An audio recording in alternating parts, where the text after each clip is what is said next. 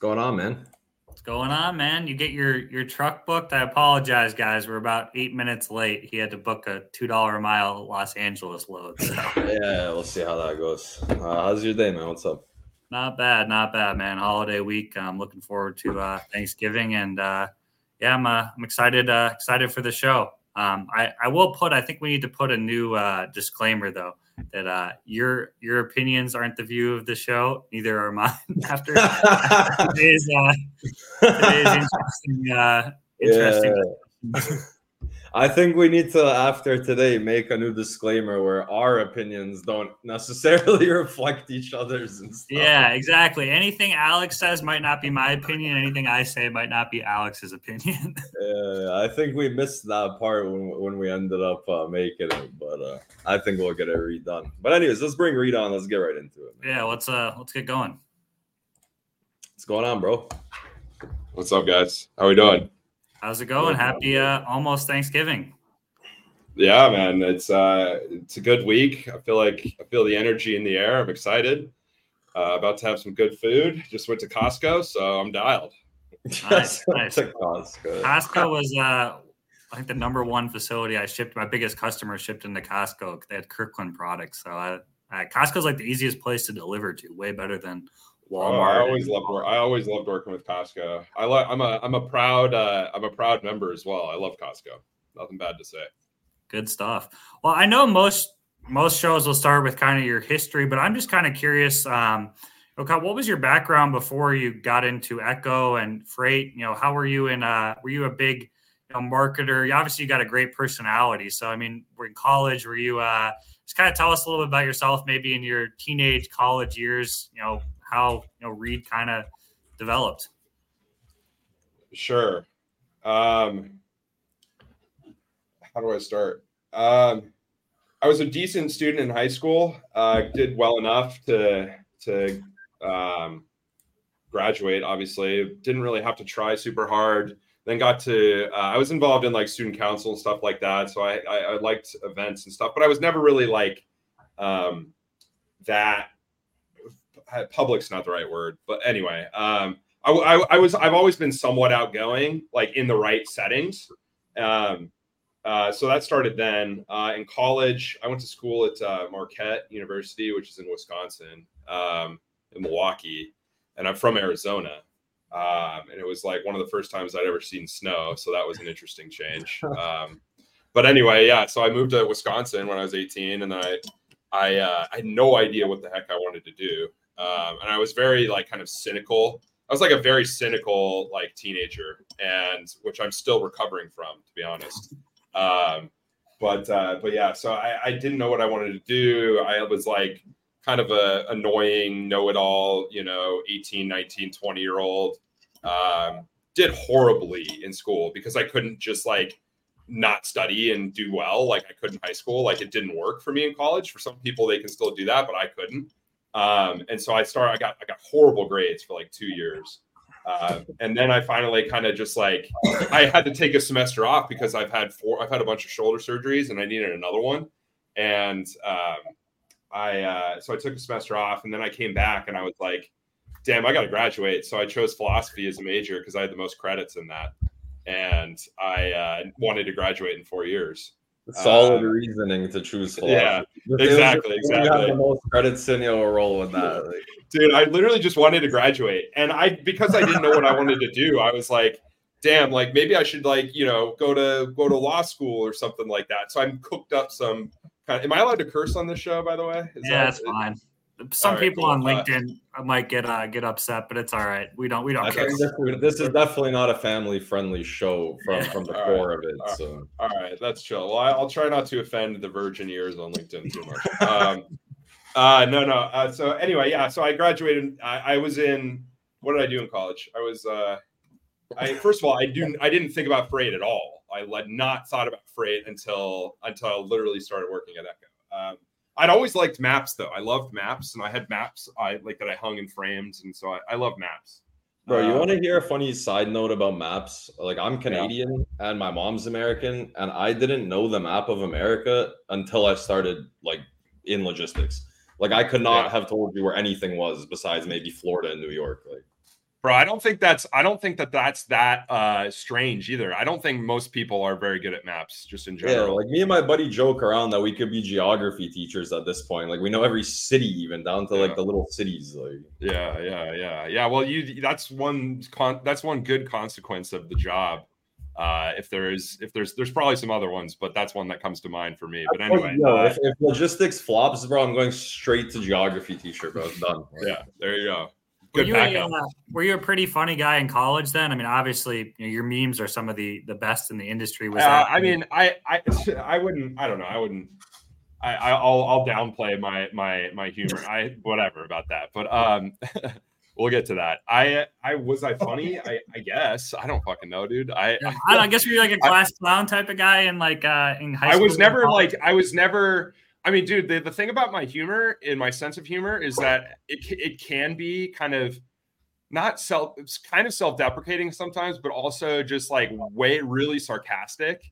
And I think that's not always good though. Like I was very cynical in college and stuff. And I was doing stuff like I was in the fraternity, I was the president, like I've always been doing events and like just like social shit and whatever. And in those settings, it selects for a certain type of person, to put it nicely. And I guess, sometimes I'm just kind of like that guy, which is a risk you take when you do the shit that I do sometimes, and it is what it is. I try not to be that guy, but sometimes I am.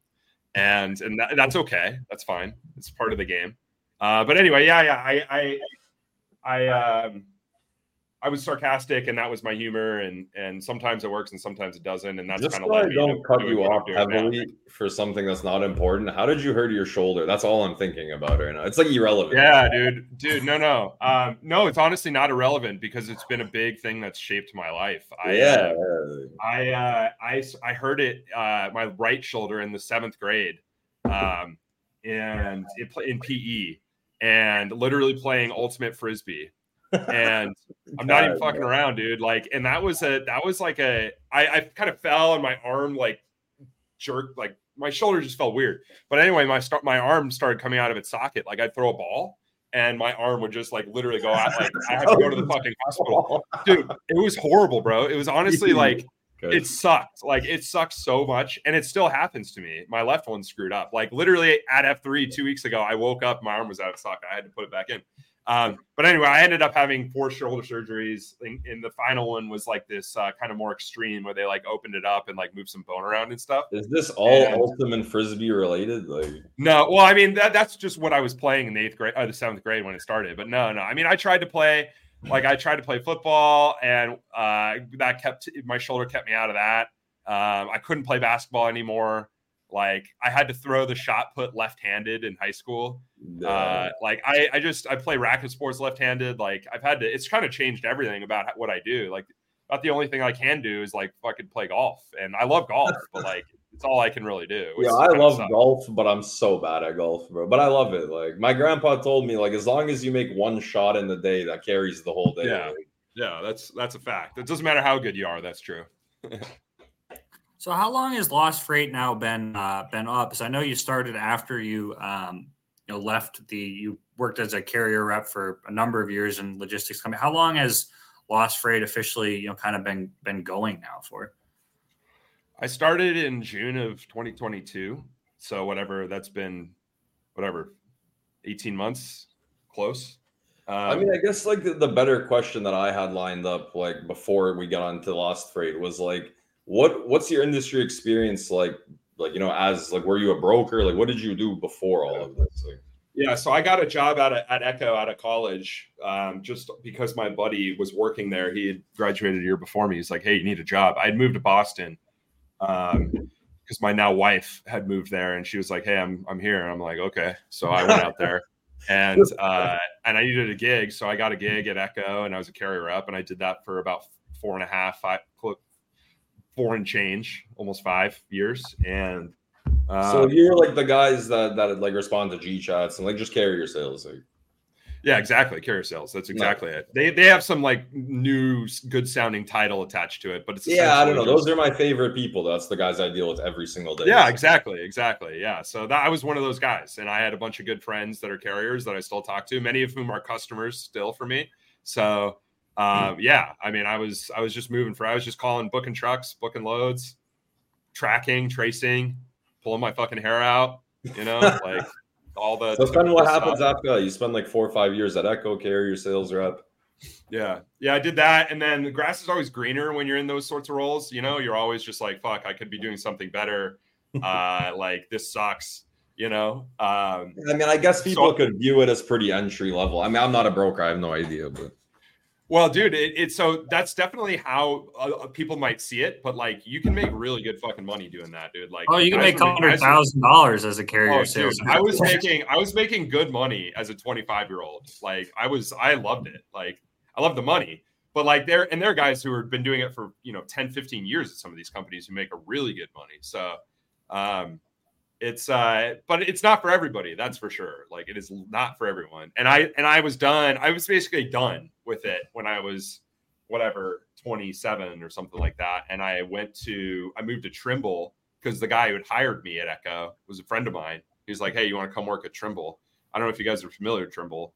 Dude, I don't want to bash Trimble at all, but they have a TMS. They have a TMS that I use that made me quit a job recently. Like, That's I've never heard of Trimble, so I'm in. I won't speak ill of my former employer, but no, I'm not even speaking bad about them now. But like, it was brutal. Dude, I've heard that. If I had $1 for every time I heard what you just said, I wouldn't start any companies, bro. Like, I'd be chilling. Like, yeah, no, I worked there for about a year and a month, and then I got laid off.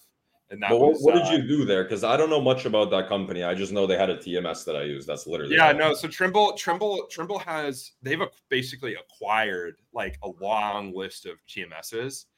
Many of which are like legacy. They've been around for like 20 years, 30 years. Yeah, like it looks like Windows 1990. Yeah, I mean they do a lot of on-prem stuff if you're familiar with the TMS world, like actual servers like on the property of the carrier, like running locally, like all the software they use, all the databases they have. And so Trimble makes a bunch of carrier TMSs, and they acquired a shipper TMS called Cubics, and that's who I technically worked for after the acquisition. And they were trying to kind of stitch the two together into this like kind of marketplace type system.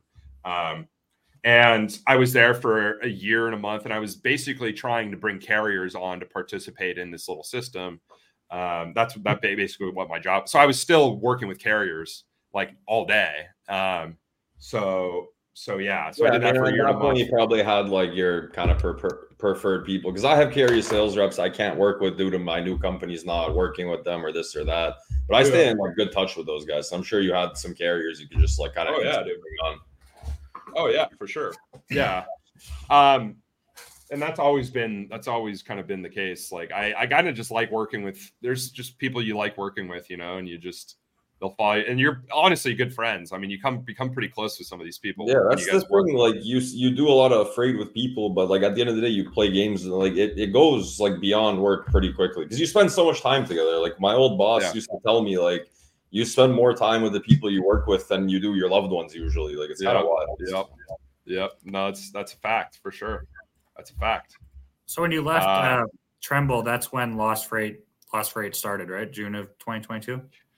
Kind of. I got laid off, I think, in March, and it was kind of like one of those moments where, in hindsight, I looked back and I was like, damn, that was a pretty like pivotal moment. Because my wife was pregnant. We had just moved across the country back to Arizona from Boston. And I was like, maybe I should go get a job. That'd probably be the sensible thing to do. But for whatever reason, bro,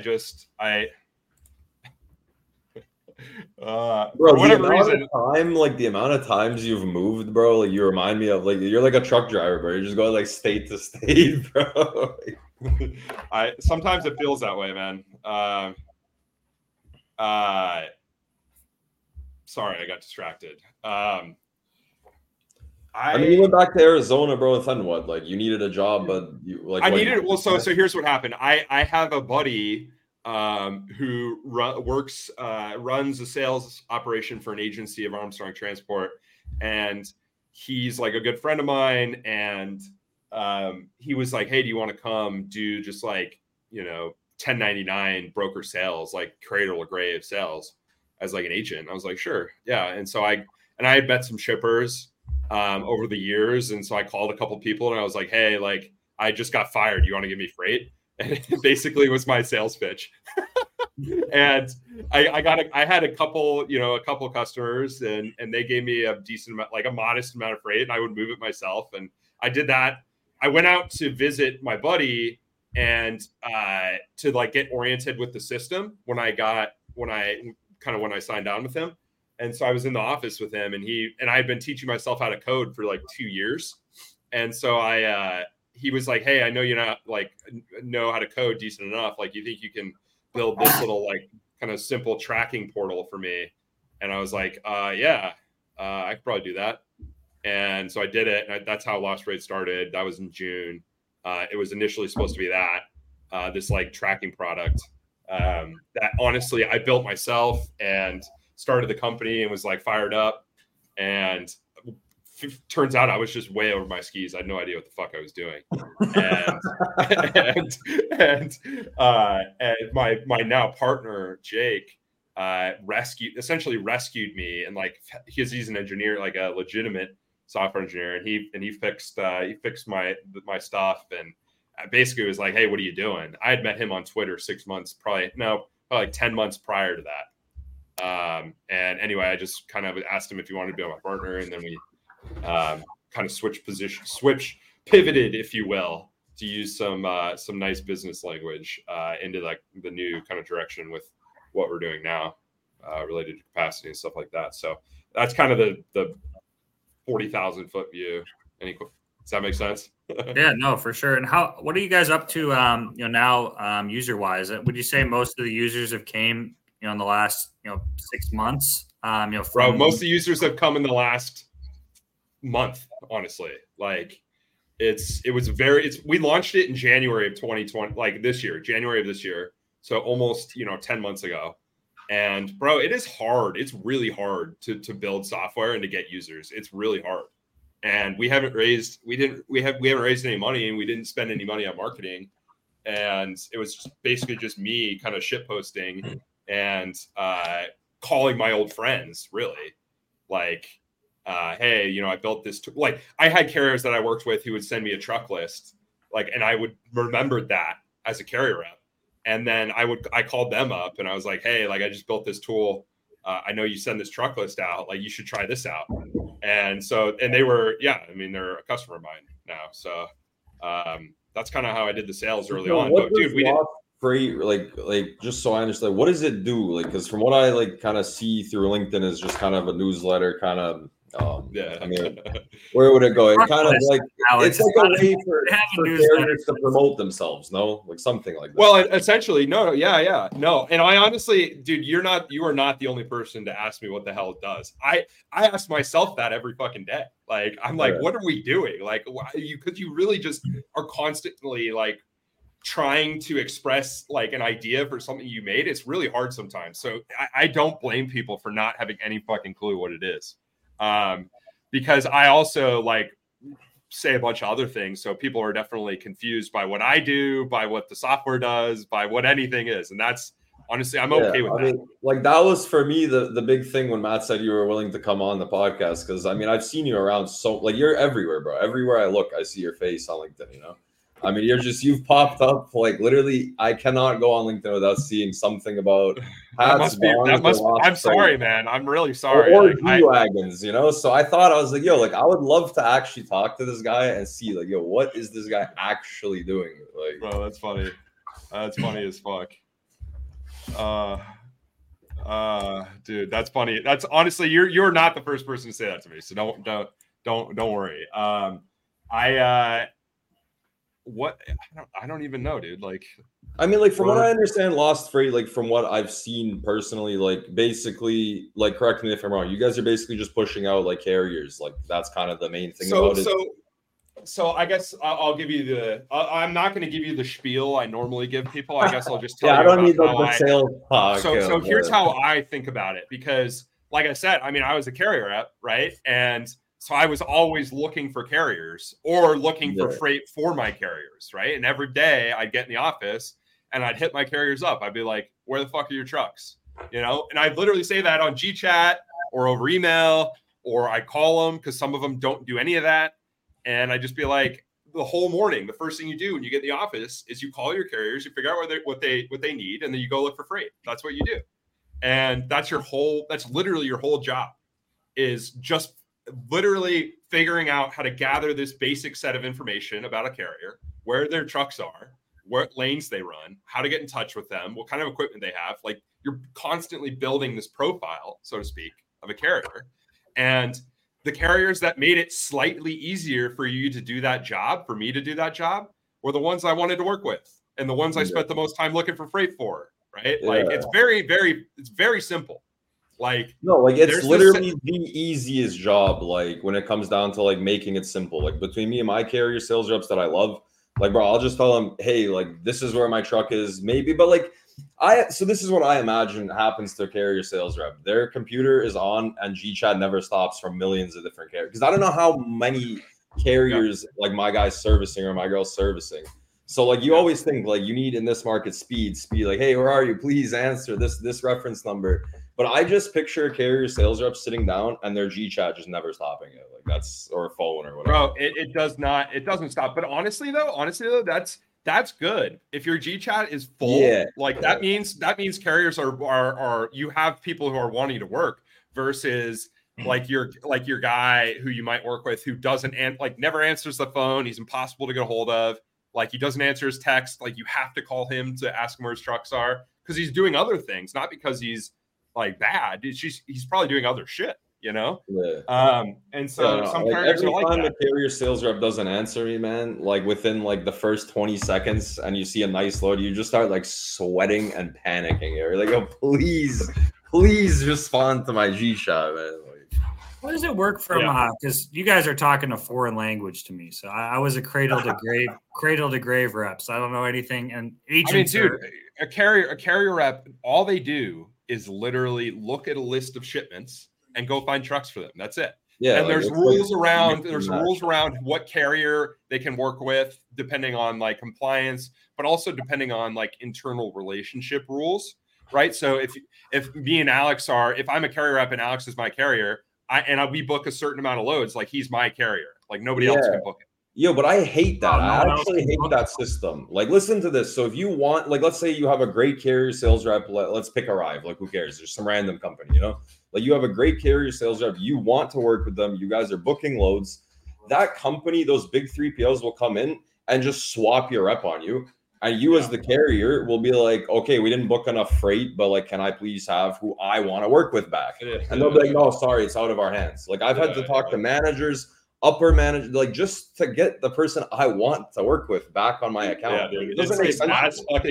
It's ass backwards, man. It makes no sense. Like, why? But it's very political internally. That's the reason why. It's just super political. And by that, I mean, you know, sometimes there's gray areas in the rules, and like it's on the face, it's absurd that you as a carrier would not be allowed to work with the person you want to work with. That makes no sense. Especially when they give you a rep that's worse and like slower and like, bro, it's like I'm not booking loads with the new guy. Like, come on. Yeah, well, dude, I mean, here's the thing, like, brokers on the whole, like, their systems are so just not rich with data about carriers that's actually useful, right? Like, these guys, like a carrier profile at Echo. So imagine every single big broker that you've ever worked with has a profile on you, right? That you're set up with them, you've done some compliance stuff, like you're active in the system, right? They have all these fields that are probably empty because they were all empty when I worked. Like in every TMS I've ever looked at. What lanes do you run? Like, what kind of equipment do you have? How do I get in touch with them? Like, what's a good email? Like, who's the point of contact? Like, all these very basic things that you would want to know about a carrier.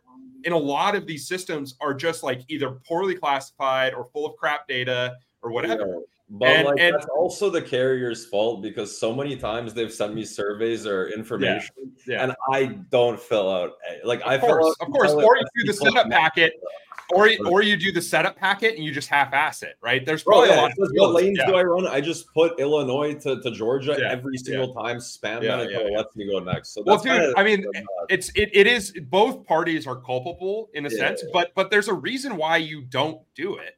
It's because every single motherfucker who sets you up asks you the same damn question. Same right? Stupid shit. All of them. And none of them are going to share it with each other. You know what I mean? Like, C.H. Robinson's never going to be like, hey, Echo, do you want the entire rap sheet we have on Alex and his company? They're not going to do that because it's their competitive advantage. Because there is a certain portion of carrier data that is really, really useful. Like lane history is how I would find new carriers when I was at Echo. Like, I'm like, okay, hey, I see we have a ton of Texas to California loads over the next couple of months. Like, I want to go find carriers who run Texas to California.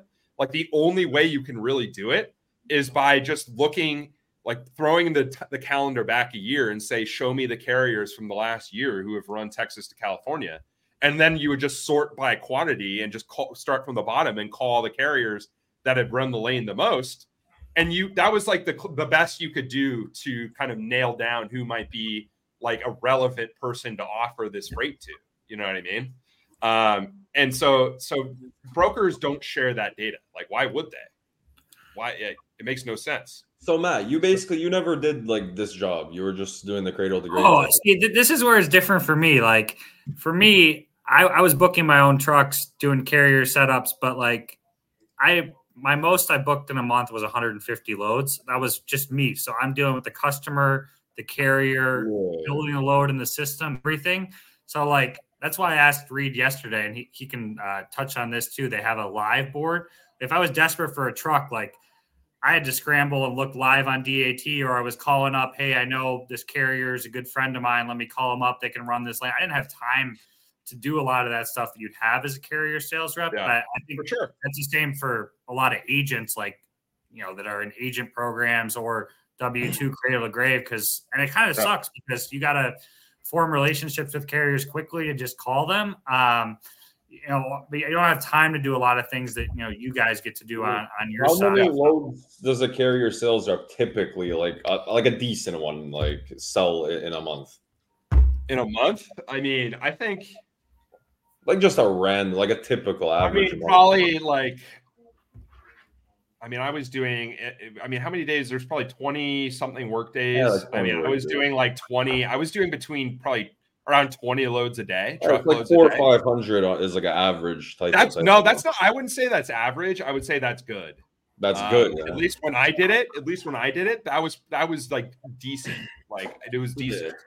That's insane, because I was like a cradle to grave rep, like at 150 loads, I was like losing my mind between dealing with customers, the problems, and there's like zero time for sales calls at that point. Like, well, that's probably. That's one of the theories behind operating under the split model, right? I mean, you know, as an individual, like I did cradle grave. I only did it for like 8 months, but I did it. And it was the same thing. It's like night and day experience comparing the two, because like all my freight was spot. So like, even if I wanted to work with the same guys over and over again, it was basically impossible to align that up. Because I'd get a shipment for tomorrow, and I'd call up Alex and I'd be like, hey, do you have a truck? He's like, no, I don't have a truck anywhere close. It's like, like, can you give me some lead time? It's like, well, no, I can't, because my shipper doesn't give me any lead time. So what am I supposed to do? That's what I was thinking. Give me 1 second. I'll be right back. Yeah, that's what I was thinking, because a lot of my freight was same day, or I was it's the day before. So it's honestly just a different game. You know, it's just different, and that is what it is. It's fine. You have the live, kind of similar to DAT and truck stop. They send out truck lists, but if you're like a cradle to grave rep like myself, or somebody who's in a real rush, they can go on the Lost Freight website and see a live truck list as well, which I thought was pretty cool. Yeah, so it's correct. They can. it's still difficult to use. Like when I built Lost FR8, I was wearing my carrier rep hat. Like I of course have my little bit of experience doing cradle to grave stuff, but like I was primarily wearing that sort of hat. So like right now, if you're a cradle to grave broker, it's like, could you use it? Will it be useful? Maybe if somebody happens to have a truck in the right place, but we don't have very robust search tools yet. We don't honestly even like, we're not going to be able to compete with DAT in terms of quantity of capacity. Of course not, like not even close. And we won't be there for a long time, but that's not the point. That's not what we're trying to do. Like we're not trying to be a load board. So it's just a different thing. So we don't have search features. But we will, of course, when there's more carrier, like, because if we built search out the gate and there's no carriers or capacity to search through, like why the hell have search? You know what I mean? Yeah, you had to go get carriers first. So, well, it's definitely more so for kind of not to say that there isn't a use case for a cradle to grave rep, like sign up to receive truck lists from us and just keep a mental note of what carriers do. And if you ever see an opportunity, you never know. You might be able to be like, oh, okay, like that guy might work for this. Like I know I get because he's reminding me every single fucking day what he does. Like I might think of them. That's it. Yeah, no, for sure. We had a question, Alex. I don't know how to put this in the chat, but we got a question out there. You got to say the second part. He said, please advise at the end. Yeah, this is like the funny part of it. Like yeah. What's the question? Are carrier reps comp similar to brokers? If by broker he means cradle to grave, I mean, it depends. Like if you're like a 1099, like you make a large percentage of the gross profit on a load and you're likely not even paid a salary. So it's just different. Most carrier reps are W2. I don't like where people kind of look down on carrier reps because I mean, I've seen it a lot as a carrier between brokers where it's like, oh, if you're a carrier rep, you're kind of like, you're not a salesman, you're not doing much. Like carrier sales reps are like, that's the people I work with every single, that's the representation of that brokerage to the carrier. Like that's the carrier's most important connection to a brokerage. Like, for sure. It is a good relationship with a good carrier rep is an asset. Yeah, I mean, it's worth money to your company for sure. Like I had carriers that would like, they would take me out to dinner and shit and we'd like go have fun. Like, because they appreciated what I did for them. Yeah. Like, of course. Man. Like, I mean, they're the ones getting you money. They're the ones that can beat out other people. They can get you 50, 100 extra bucks sometimes if they're great, you know? Yeah. I mean, those people are making you money. So, I mean, not to say that a cradle to grave rep is pointless. Obviously, we work with them. And like Matt's told me many, many times, it's great to work with them because they're the ones that are like, you know, that's their load start to finish. You know, they have a little bit of an upper hand. There's no like broken telephone between two people about details. So, I mean, they both have their advantages. Let's put it that way.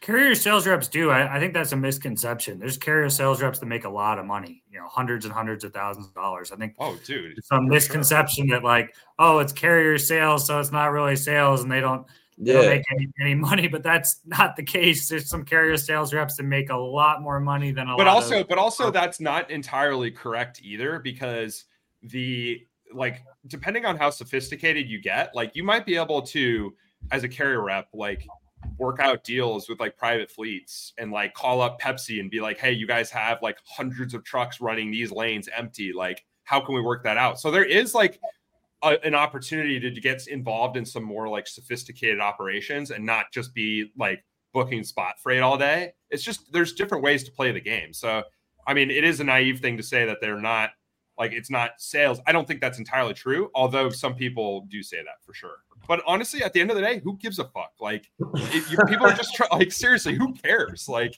it's a different skill set. And honestly, like it's easier to start making money quickly, in my opinion, as a carrier sales rep versus a sales rep. And I'm talking out my ass right now, but like, this is my opinion. I think it's quicker to get higher, but the ceiling is lower as a carrier. Yeah. And it's way less scalable too. Someone with no brokerage experience, like I would say the same thing, because you're moving so much more volume. And I mean, the carriers, especially currently in this market, like the carriers are kind of coming to you and they're just sending you a reference number, or they have their like your load board.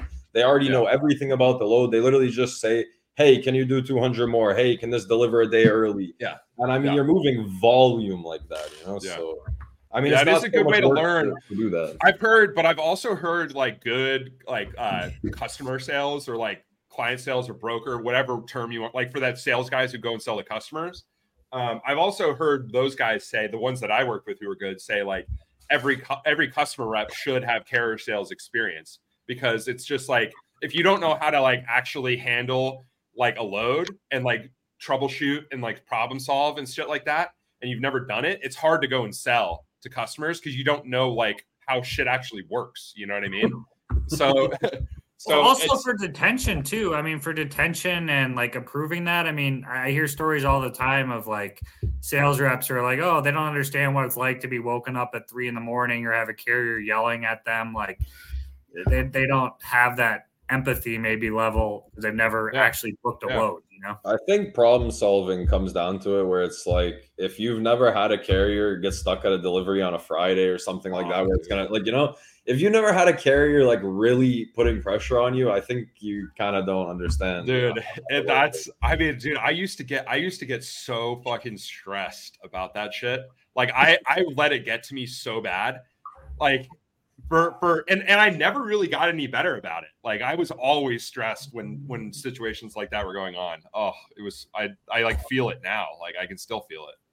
But I mean, like when that happens, like you have to go talk to the guy that like got the load, like the sales guy, I guess, however you guys, customer sales, however you call it.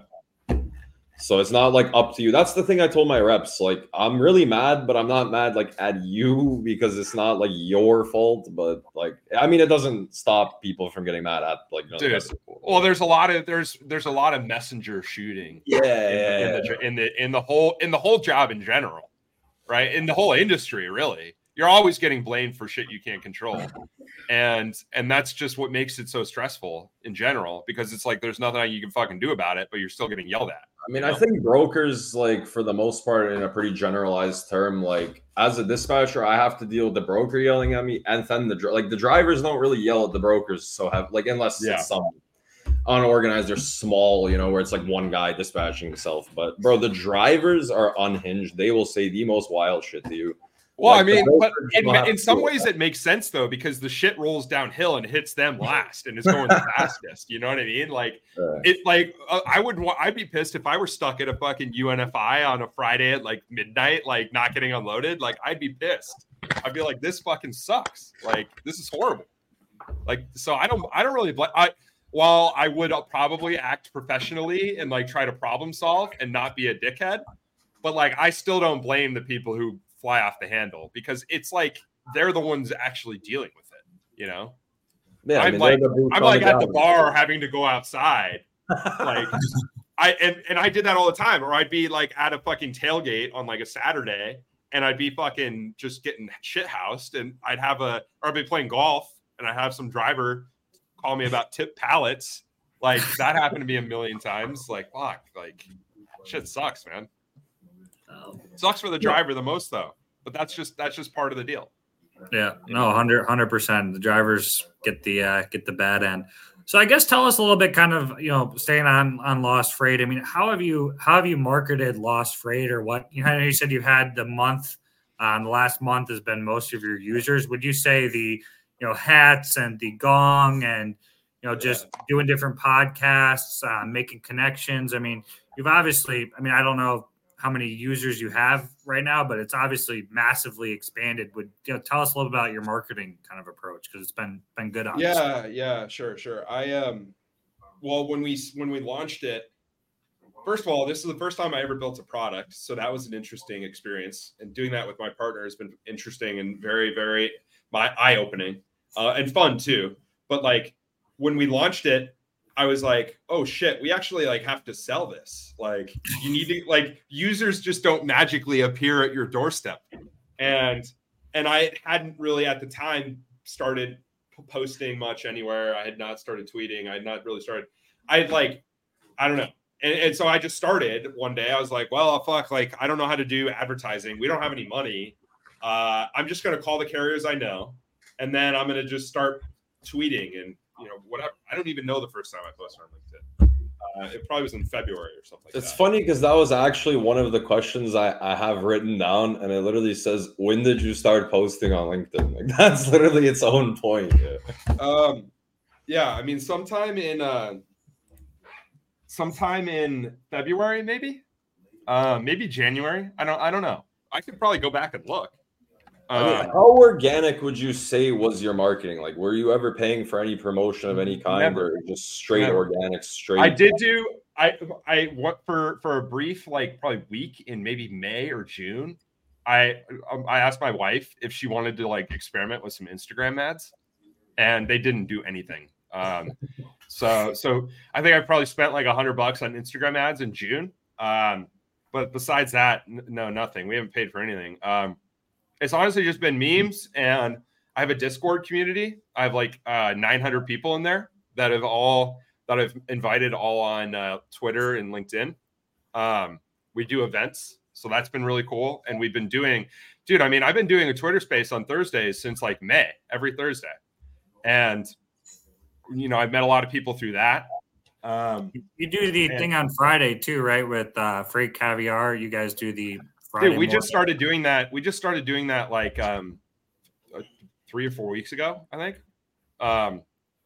And I've, you know, through tweeting and through just like stirring the pot and talking to people and engaging. Yeah, I mean, I met Paul, and we work together a lot now, and I'm, you know, we're frankly helping each other in however we can. And that he's helped me a lot. Question that I had, and a lot of people asked me to ask you this. I mean, I was going to ask you anyways, just like out of, I was going to ask that question. But like, what's your relationship with Freight Caviar? How did that come to be? Obviously we've stated that it's not paid promotion at this point. So how did you guys kind of get together? I'm not really too sure the first time we talked. I think we DM'd on Twitter in maybe like October or November last year, and kind of were very coy. Like I was like, "Here's what I'm working." I don't think I even told him what I was working on. I might have asked him something stupid like, "What color is a banana, bro?" No, I might have. I think I probably asked him something like, "What companies do you like right now?" or something like that. And I think that's when we started, and we somehow over the summer started doing a weekly, like a bi-weekly call where we would just like, because at a certain point we were like, okay, we're both like kind of posting similar style stuff, and like we both always liked each other's things, and so we started. I think we just did like a fucking call, like literally like you would do a call with some person you don't know, and then we just started talking more and more, and we would just bounce ideas off each other, and it just became kind of a friendship. And now, so just in passing, you guys kind of saw each other around, sort of thing. That's what I was arguing. That's what I was arguing with Alex about. I was like, I don't think Freight Caviar has a portion of your company. I think you guys are just friends. Like, I don't think they have. We're fucking friends, dude. Yeah. This is the thing from my point of view, and a lot of people have said the same thing, like about you. Like you just kind of appeared, bro. Like not to take away any of the hard work you've obviously put into anything. Bro, that was I'm not trying to take anything away from you, but you're not. Like, you're complimenting me by saying, bro, you literally that's a compliment in marketing. Bro, you literally to me, like I've been on LinkedIn about a year, which isn't the longest period of time, but like I'm there every single day. Like I'm browsing through LinkedIn, and like, bro, I literally went from didn't see you one day, and then in the past 50 60 days you have not, like I haven't had a single day where I didn't see you somewhere on LinkedIn, like, and it just kind of like you just popped out of nowhere. So that was like a big thing a lot of people were wondering, like, well, I'm very interested in general in like kind of virality, and so in February, this is probably when I started posting.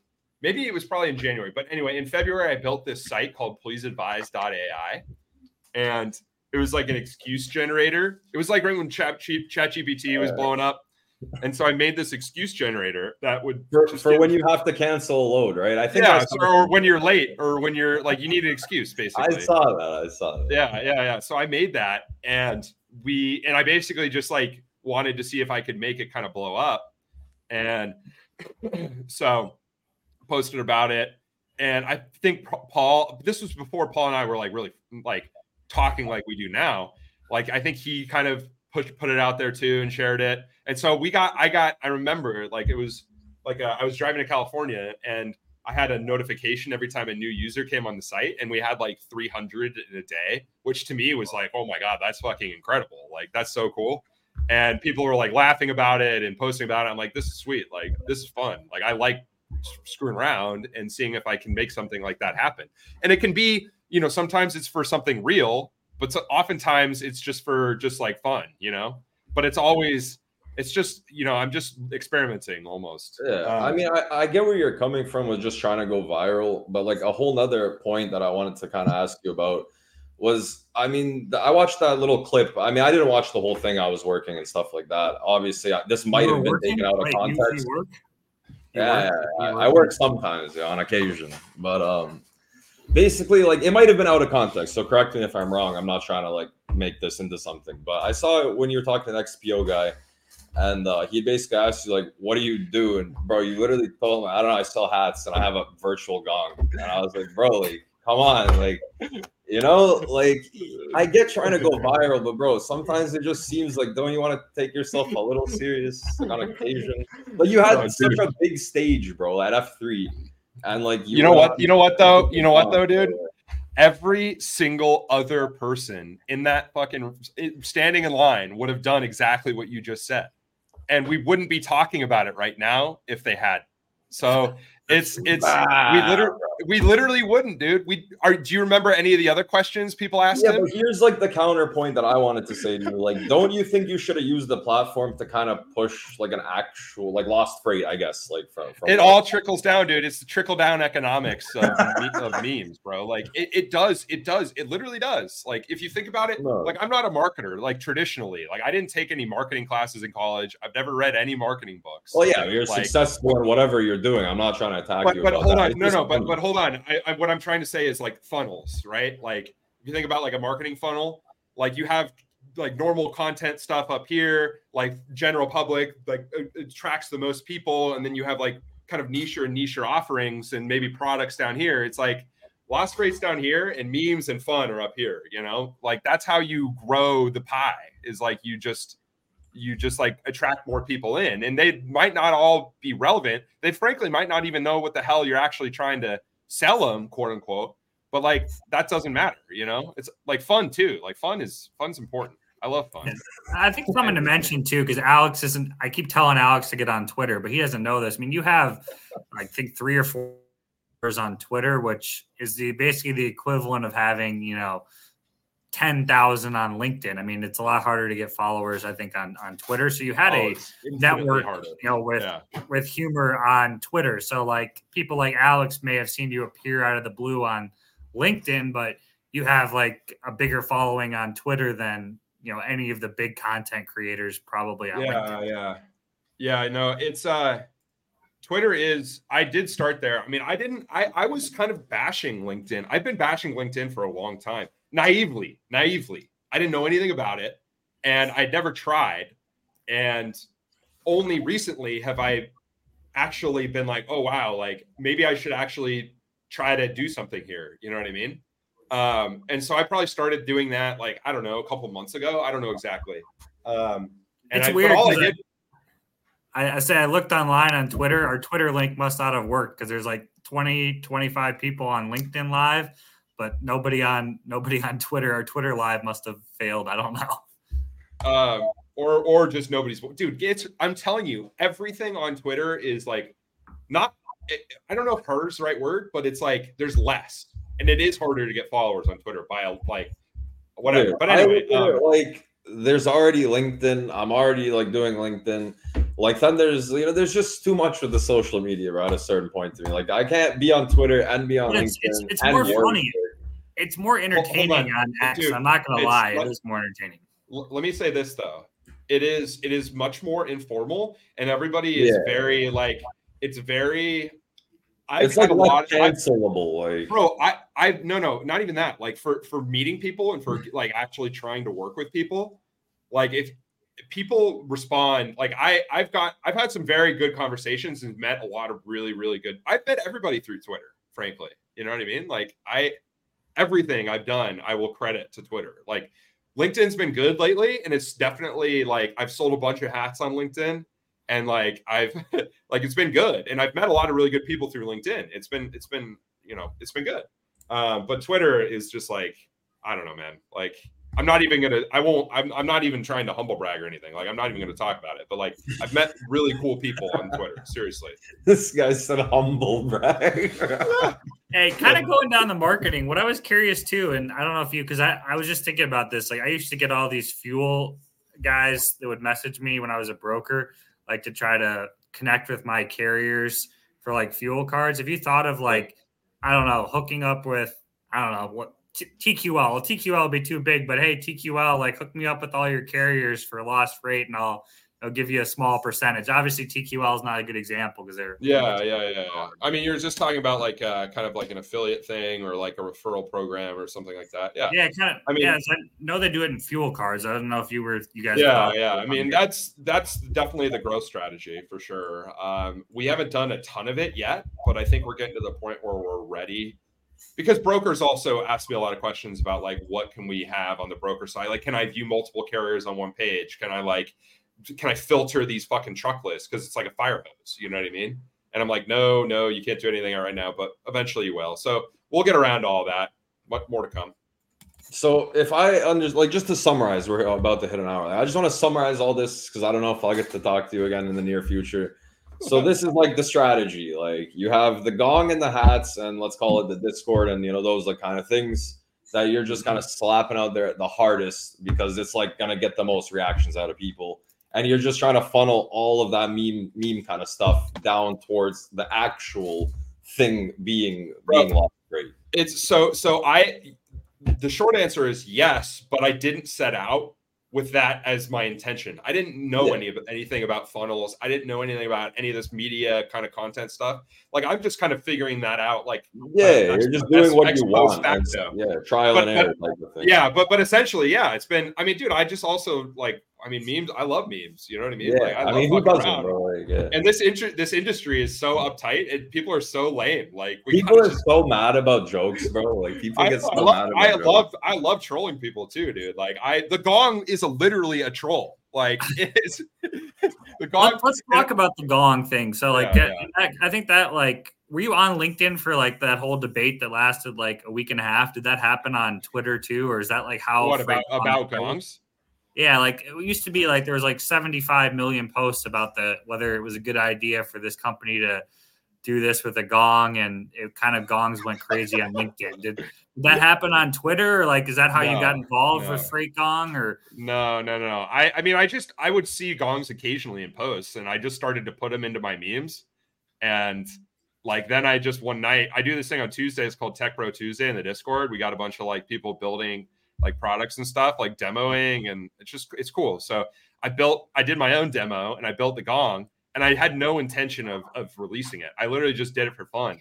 And I had it set up and I showed it to people. I was like, hey, like I'm building this gong, and I rung it. Like that's my demo. After somebody had just demoed some like AI, like something cool. Yeah, bro. I didn't get to watch it, but I thought in my head, I think you posted or somebody posted like, oh, Reed's gonna demo this gong. And I was like working. It was like a busy day. But I thought in my head for like a solid 60 seconds, like, bro, what is this guy gonna do? Go up there, click it, and walk away? Like what are you gonna demo? It just makes a noise, bro. Like, yeah. Well, that is the joke. I mean, if you listen to the speech, that's literally what I talk about. Is Steam Logistics a sponsor on one of the ones that goes across your page? No, but I did DM. I did email Steve Cox, and I was like, "Hey, do you want to sponsor my gong?" He didn't respond. I've never met him. either, but I did email him. Hey, I'm surprised you didn't see him at F3.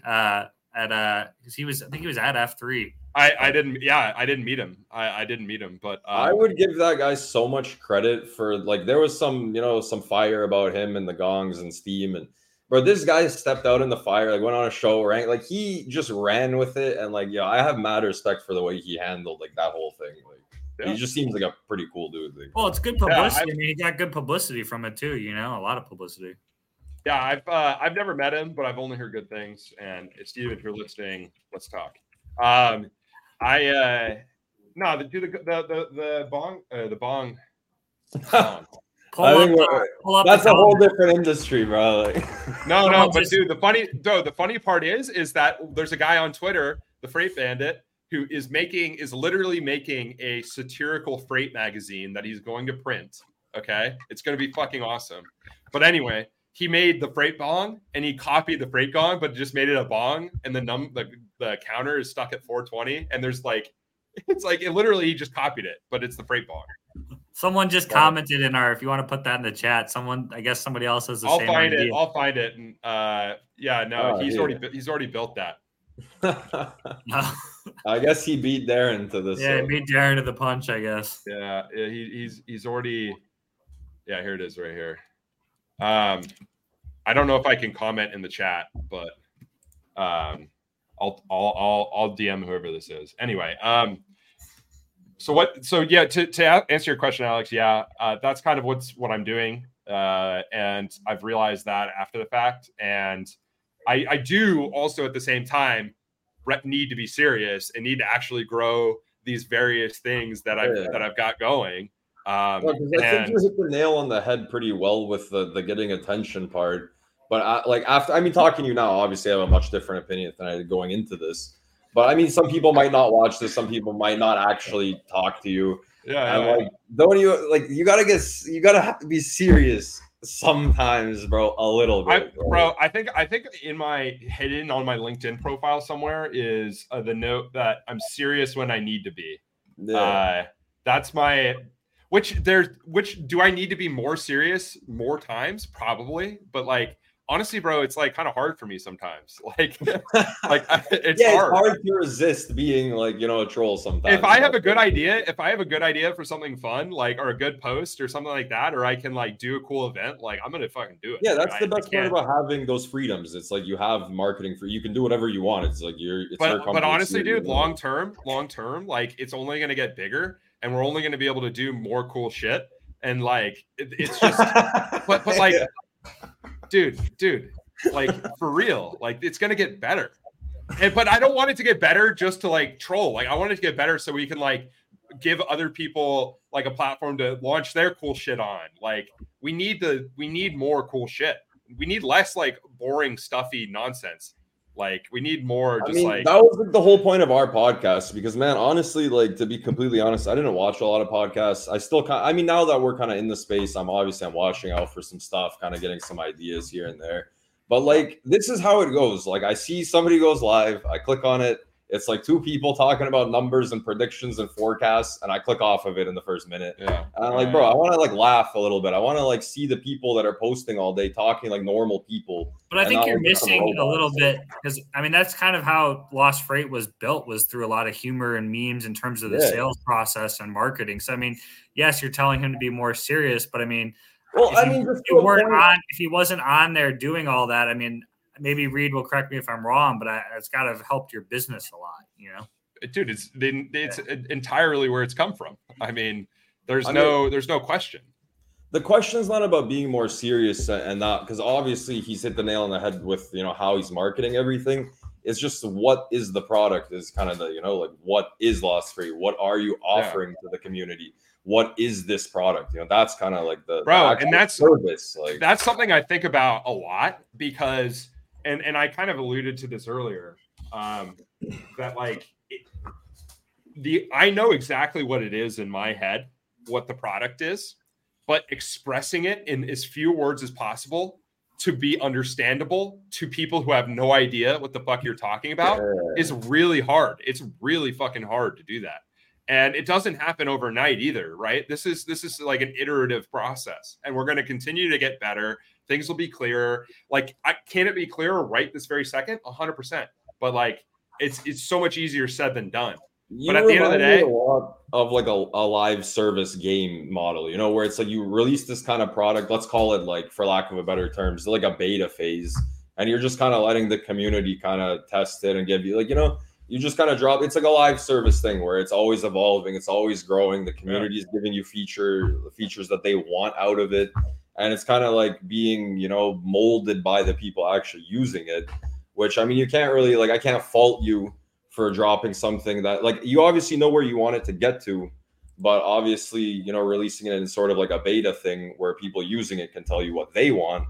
I mean, it's not a bad idea. Like, it's not a bad model. Well, I mean, it is, and I'll tell you this: it is that is a well-traveled path on Twitter. There's a lot of people who I follow who built, like, literally have companies that they themselves have built, and maybe it's just them or like 2 other people, and they're very public about like the process and stuff like that. And that in and of itself, being vocal about and posting about what's going on, like internally, or like product decisions or stuff like that, like that is marketing in and of itself. Molo did that. Molo was big on that, right? Yeah, so it's building in public is like the term, and so I'm not inventing this by any means, and I don't think that's exactly what I'm doing per se.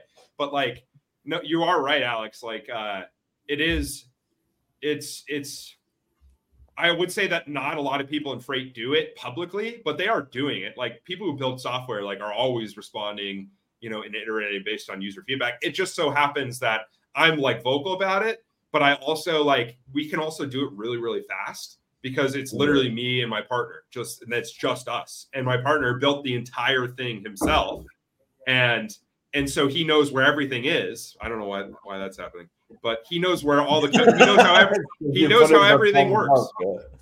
I think if you do this, it'll like turn on the lasers or something like that. I mean, listen, I had like a really, really negative opinion about like, I mean, like, I play a lot of games, and like for this specific example, we'll use like the new soccer game, FC, whatever. It's not FIFA anymore. Who cares?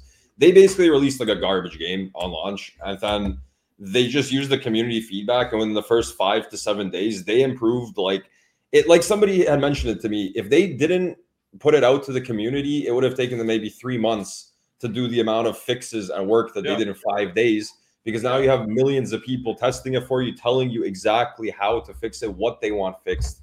And he really did change my opinion about people releasing. Like, I used to just say, oh, it's an unfinished product, why are you releasing it? But this guy changed my opinion. Like, you're releasing it to the people that are going to use it, and they're going to speed up your process of getting it to where you want it to be. And it's a good idea. So long as you're actually making changes. Well, I mean, there is such thing as an unfinished product for sure. Well, yeah.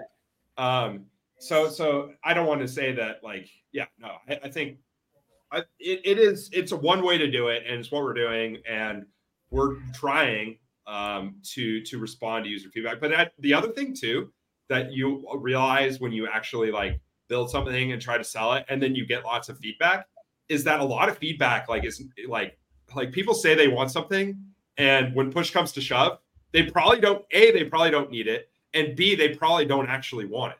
Like, and it's probably just a shitty idea. Like, so like, I'm telling you, if you just said, okay, I'm going to build every single feature that a user asks me for, I'm going to respond to customer feedback by literally just building what they told me to build. If you did that for every single piece of feedback, you'd have like a Frankenstein product that nobody would fucking use. That makes no sense put together. It would make no sense, and it would suck. So me saying this is not my, like, I didn't come up with this idea either. Like, there are people, like, serious, like, product people who I've read and follow on Twitter who like say, you know, okay, responding to user feedback at all costs is not how you want to like build a product. Like, it's not a good idea. So, like, in your opinion, the number one feedback you get, like the number one objection or the hardest thing for you to, you know, overcome, or what you hear is the number one objection to Lost Freight? There's a lot of, I wouldn't say it's objection. It's more so just like, if there's education involved, and if people they have a certain way of working, carriers have a certain way of working, and some are open to adjusting it, or some are like the way they operate fits kind of closely to how we are designing our tool to operate. So like those people like are the ones that I can get. They're kind of on the cusp. But like if somebody's way over here and I'm over here, it's going to take me a lot of effort, a lot of time to get them from here to here. And it's probably not worth it right now, because it's just not going to happen. Because people, for whatever reason, and I'm not even speaking ill of these people, I'm just saying that's just the reality. Like, some people aren't going to get it and they're not going to listen to you, and that's just fine. It's not for them. Or they're going to be like, well, why would I I've had people say to me, like, why would I want to, you know, why would I want brokers to know where my trucks are 5 days in advance because they're just going to pay me less than they would if I just post my truck at the last minute. And I'm like, look, man, like if that's how you operate and you can be successful at that, great. This tool is not for you, and that's okay. They can send last minute too, right? If they want to send their truck list the same day, 100%. But the point is I'm not even going to like, if somebody is saying that to me and they clearly are thinking that way, then it's fine. Like if that works for them, then great. Like the other thing that I've realized is you literally cannot please everybody. So don't even try. Well, yeah. It's just like, don't build it for the people that are going to use it, how it's designed and that get it. And then if you start to win people over who like are seeing what's going on and are like, okay, maybe I'll give this a shot and are on it and are earnest about it, then great. But like, don't worry about trying to sell the entire fucking market. Like that's another find your piece of the pie. Like, Do you get on these sales calls with like a big carrier, like say a 60 truck carriers, like, hey, Reed, I want you to walk through. Like, how often are you on like sales calls with these carriers? Lately more. Lately more. I've been seeking out and kind of like learning more from bigger fleets because like a whole other part of what we're doing is this like kind of newsletter, like more in-depth feature in advertising for carriers essentially. Right now, like Carrier of the Week is not like an advertisement at all. Like they don't pay me. I pick them randomly. And I did that because I needed content for the newsletter that I started sending out. And but it's actually like kind of opened my eyes to how like awesome it actually is because carriers have like literally gotten Fortune 500 shippers hit him up saying, saw you were Carrier of the Week. Your lanes look like a good fit. Like, we're going to onboard you. Dude, it's crazy. It's honestly crazy. And it's only going to get more crazy. That's an example of how you can use like reach that you're able to generate to like, you can give it to somebody else and say, hey, if you want, like, here's access to however many thousands of people are subscribed to this newsletter. We'll talk about your business. Like, that's really powerful. And I've only realized that after the fact. So it's been honestly great. Like, it's so cool to see like cool shit happen because you send an email. Do you think you'll start charging for that with like advertisers or the Carrier of the Week? Maybe the Carrier of the Week has to pay $1,000 to be the Carrier of the Week. I don't think that I would charge Carrier of the Week. I think I will always keep that like just random because at the end of the day, like I love carriers don't get enough like good publicity. It's always just like calling out scammers and shit like that, which is fine. Like we need to call out scammers. I did a post about this a couple weeks ago and people were like, dude, like, what are you saying? I'm like, bro, like, I'm not saying we don't need to call out scammers. Of course, duh. Like, we want if I can alert you to a bad carrier and you don't get double brokered, Matt, like, or Alex, like a bad broker, like, if they double broker you, that's bad. Like, I want to tell you about that. But like, at the end of the day, also, like, if Alex is a good carrier and he's used to seeing a bunch of like all talk of carriers publicly on LinkedIn be negative, like a good one is like not so bad every once in a while. Like, hey, here's this cool business who's like not a scammer and like they've been around for 50 years and it's fucking awesome. Actually giving you they're legitimate business on it. Like, you got to be careful too because like there's a broker that bashed a carrier and said they double brokered and did all this and they wanted to come on the show and Alex gave me the carrier's number and I called him up and I was like, I think there's a lot more to this story than what the broker posted on. Like their bond's about to go out of business. They are way behind and the broker posts like bashing this carrier, watch out for this MC. But some of those things you see posted aren't exactly the whole truth isn't always being told. And I honestly just want to like, it's cool to talk about a carrier and show what they actually do and help them kind of like advertise what they want and just see what happens. It's been cool. Like, it's fun. Well, this is what I wrote down word for word. Like I said, I slapped this together in 5 minutes today. But I wrote down word for word, like, what is Lost Freight? And then the next sentence says, it seems like a glorified shout-out page for carriers, bracket, which is cool since nobody really helps, like, carriers promote themselves. Nobody is pushing carriers. Nobody is helping carriers kind of get out there. And all people do on LinkedIn is just say, like, carriers need to find direct shippers. Why don't they do that? Carriers suck at finding shippers. Like, that's literally like the majority of what happens on LinkedIn. Like, dude, nobody's like, X. You'd love X. It's way more truckers, way more carriers. I don't know why you don't want to get on Twitter. Well, I'll get on it, man. We'll convince him. I'm not worried about this. Hey, if you guys both follow me and give me a shout out, I'll make it right after this. So at least I'll have like 5 followers on day one. I won't feel so bad, you know.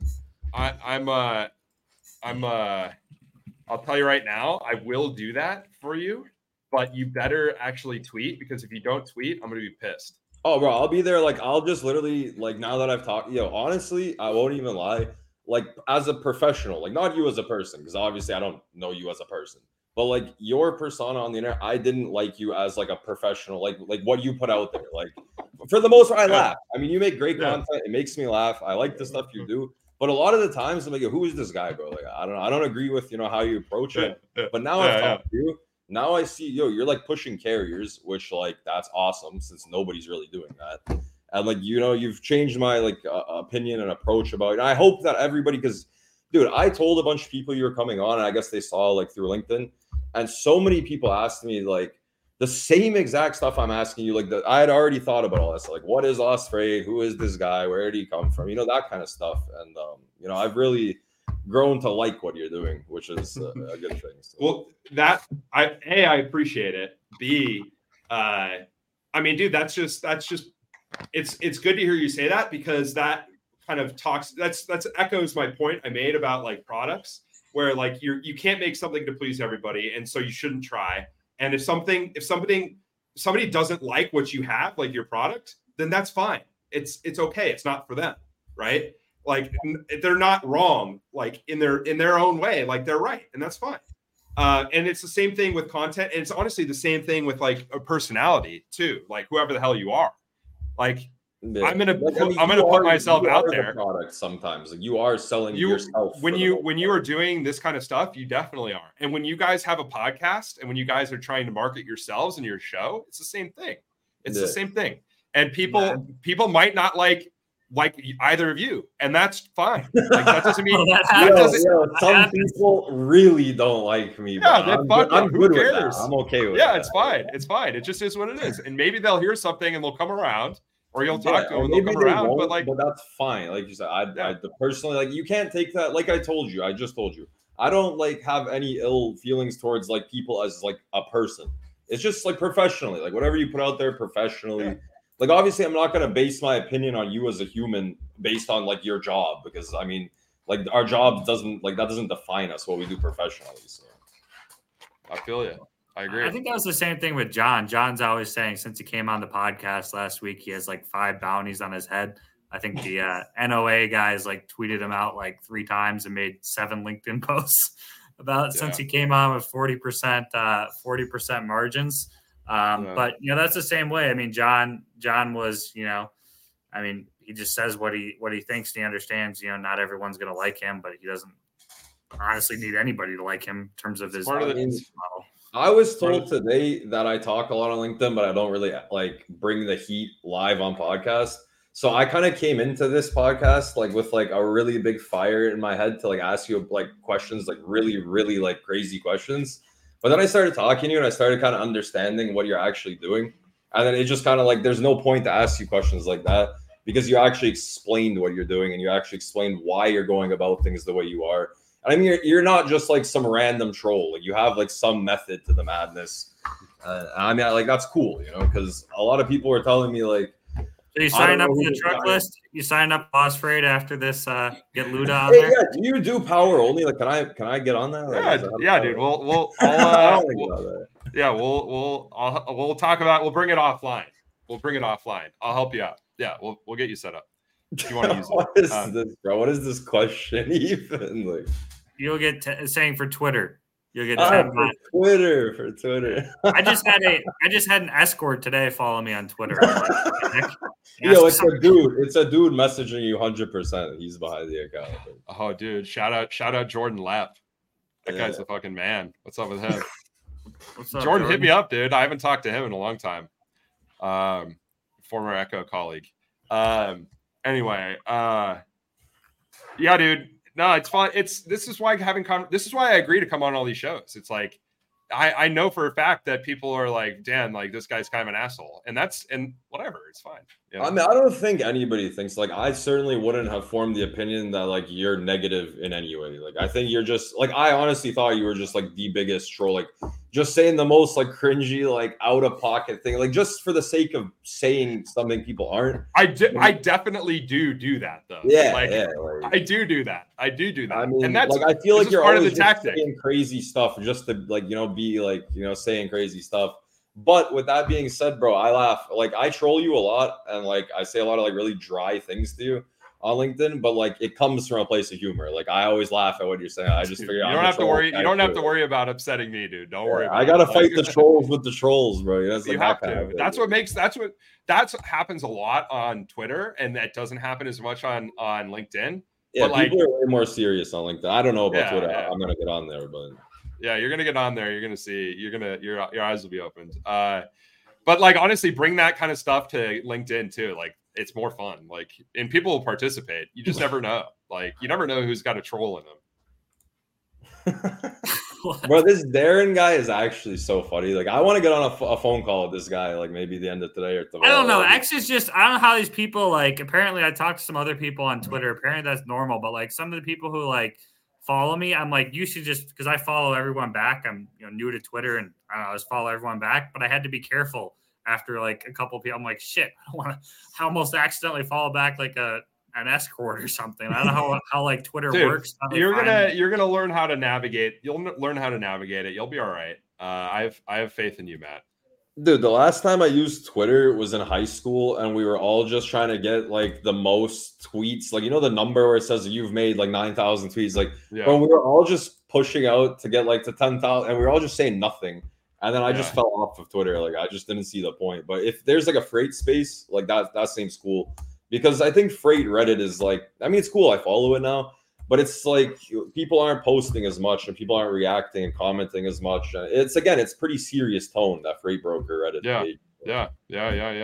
Like, I want to go fun, bro. I want to just go joke around. I'm telling you, we have a very cohesive group on Twitter. Like, it's growing. It's growing fast. I mean, not even 6 months ago, it was like a fraction of the size. So yeah, then I'll hop on the Twitter. I'll get into your Discord. Like I said, now that I've talked to you, like, yo, I appreciate you coming on. I appreciate you having the chance to talk. And the coolest part to me was we prepare questions, and, you know, we'll try to ask our guests, like, hey, do you want to, you know, a quick peek at the questions so you can kind of think about them? And you said to me, like, the funniest shit. You're just like, nah, bro, I don't care. Ask me whatever. I don't even want to see like a glimpse at what you're gonna ask. I don't script anything. I don't even write questions. Alex might script, but I don't. I don't just general topics, because I mean, you're gonna forget something in the moment, you know. And if you have a guest coming on, you want to obviously make the best of their time. And I don't want to miss something. A lot of people send me DMs. They're like, hey, like, can you ask this person that thing? Because a lot of people that follow me are not obviously like with enough following to be able to have conversations with these types of people that we have on here. And I mean, I bring a lot of questions people DM me just onto the show. And I mean, it looks like I'm asking them, but I don't want to name everybody's name to ask every specific question. I've kind of fallen into doing interviews on the Discord. And so I've done a couple like long, like 2 or 3 hour long recorded interviews in front of like an audience. Joe Rogan length. Dude, it's hard. It's hard. I like normally try to write some stuff down, just some notes, just so I'm like somewhat prepared, but I never ask any of the things. It's like hard to read them and hard to format them and hard to like fit them into like a you also need to see what the hell where they go. Like, I had fucking Craig Bowler, and we talked for 3 hours, and the first thing we talked about, it was fucking Taylor Swift. Like, we spent like 30 minutes talking about Taylor Swift. Like, I was on for that. That was my first time on a Discord one. Yeah. And like, I didn't have that written down. Like, that's just I mean, obviously you can't, like, that's the main thing I like, that we're not scripted, we're not pre-recorded. And I mean, I watched the podcast the other day. The production quality was so nice and so clean, and they had jump cuts to everybody. And like, because, you know, it's pre-recorded, so obviously they have the time and ability to make it how they want. But I feel like the live thing is just so much more fluid, and, you know, it's more real, more natural. I mean, I feel like pre-recorded stuff, not that there's anything wrong with that, but I like the flow of live, and, you know, sometimes like that where things just kind of come up and you don't ever know where it's gonna go. So yeah. Well, you guys gotta, well, Matt, you're already in you join the Discord, because we do this shit all the time, man. And you can like come in and post about your guys' stuff too in there. So Yeah, I'll come in and just troll you. I'll make my name so you don't know it's me. I'll just come in and like destroy Whatever, bro. Whatever you want to do. Hey, I did have one thing I wanted to touch on too before we ended. Is you've talked about it a lot, and I think it's really cool. Can you maybe tell the viewers a little bit about like, because I've been thinking about myself now that I'm a recruiter, like going to a conference would be really fun. I've never been to one. You maybe tell us about how much fun F3 was, and I'm sure it helped your business too, just from like a marketing standpoint, just conferences in general. I know you just brought up Craig, and it got me thinking that's one thing we haven't talked about. Yeah, I mean, live events are good. The best part about them for me, though, has been meeting all of the people that I've been talking to online, and not starting from square one, right? Like when you meet somebody. So, for example, the first kind of conference I went to for freight this year was the Mid America Truck Show in Louisville, which is like a massive, like the biggest truck show in the nation, I think. And it's fucking awesome. Like it is the whole convention center, literally an entire convention center full of trucks and equipment and all this stuff. And I met a bunch of drivers that I had met on Twitter and were friends with like instantly, like when we got there. And I ended up partying with these guys for like 3 days. It was awesome. And we were like really good friends off the bat. And that was all just because we were talking online. But it gives you like, it's like a force multiplier, essentially. Like you go from like first to third with somebody really fast when you're in person. So I think conferences are great. And they're also just fun. I mean, the FreightWaves events are like unreal, dude. Like the F3 is a great event. Like it's so much fun. And it's not even an event. It's like an experience. It really is. And that's what like would you say to the people that said like the biggest argument? Well, you guys were all at F3 having fun. I mean, a bunch of people were like, what's the ROI? I'm going to this event. Like, bro, guess what? People are going to be mad no matter what people do. Yeah, there's people going off on LinkedIn about that. Guess what? Whoever went to F3 is an idiot. I have a message. I have a message for them. It's not for you, and that's okay. It's fine. If it's not for you, it's not for you. Great. Yeah, but like these guys are like, oh, they're firing everybody, but they have money to go to F3. Like, bro, I don't know. Bro, business, like big business is done in person at events. Like it is. It just is. Like, yeah, you're not gonna book 10 spot loads like at the fucking conference.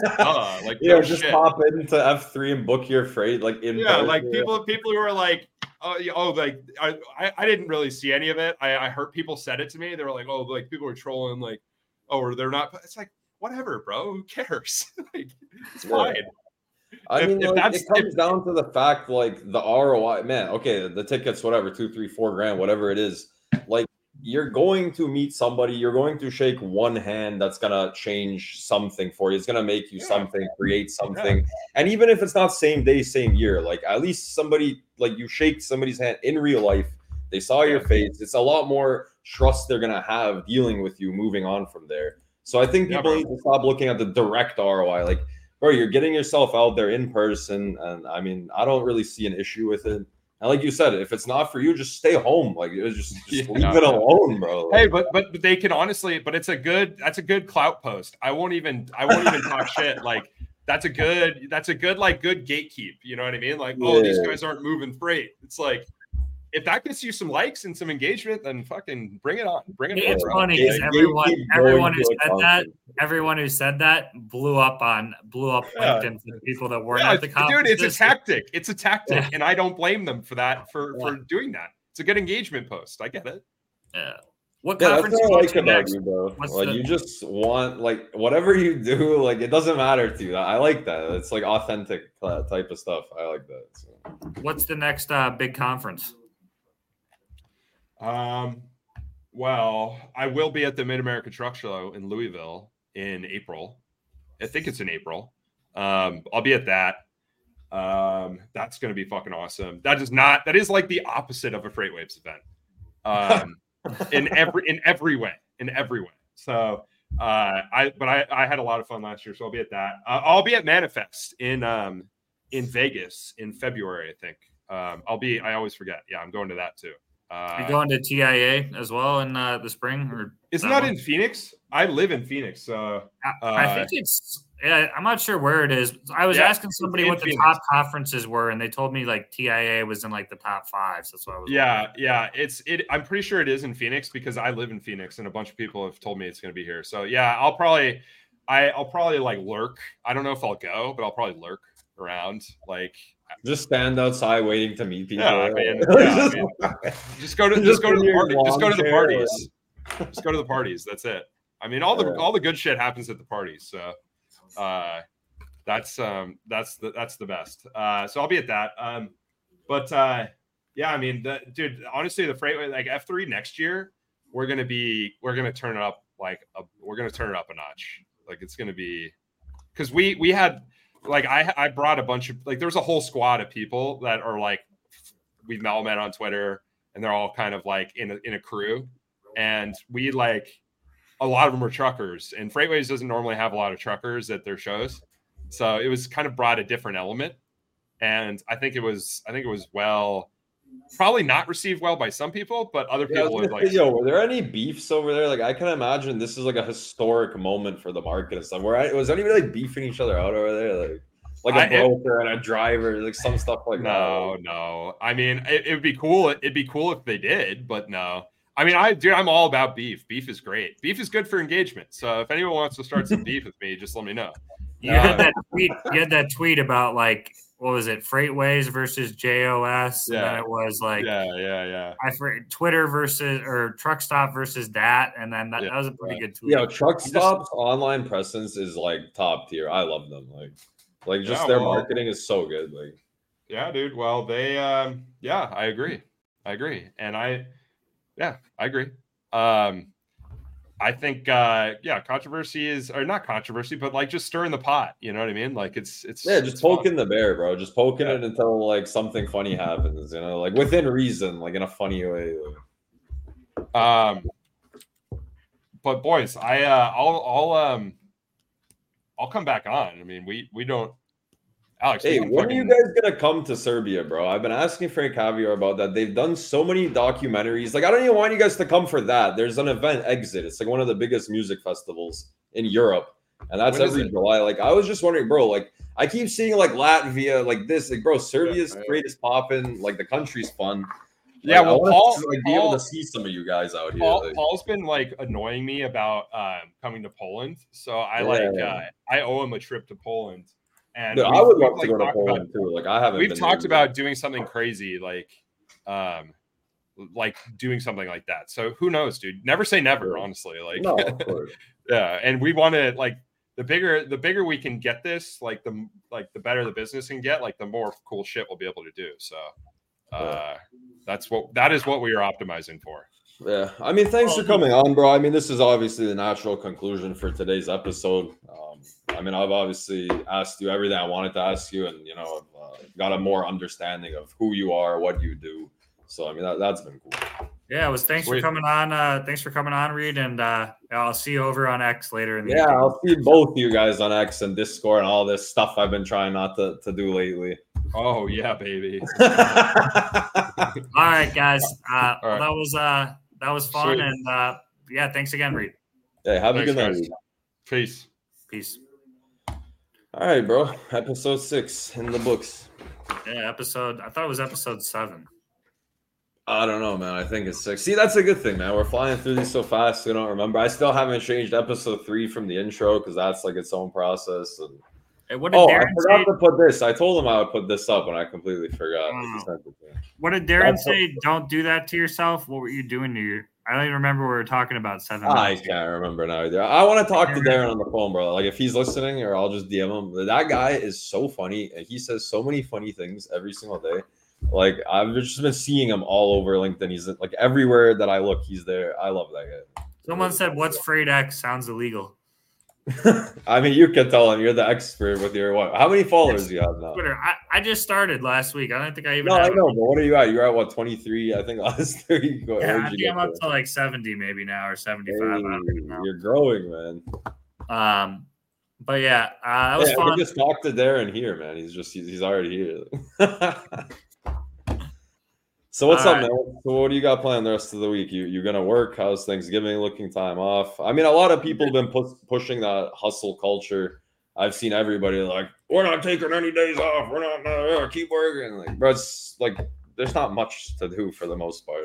Yeah, I'll be out of town, so I'm actually gonna meet up with two buddies of mine from LinkedIn. You probably know them, but I'm going to be in the same city as them anyway. So, so many people ask me where you live, and I never ask you that. I have no idea what state you're even in right now. Like, I'm from Minnesota, but I'm in Indiana right now visiting friends. You're in Indiana. But I'm from Minnesota. That's where my family is, and I try to avoid it as much. Everybody ask Matt, bro, why are you asking? Like, we had this conversation today. Like, we don't agree with each other a lot of the time, and we're not like holding each other's hands about it. Like, we have a mutual interest in this podcast. So, we work well together, but it doesn't really go further. The people think we're like best friends.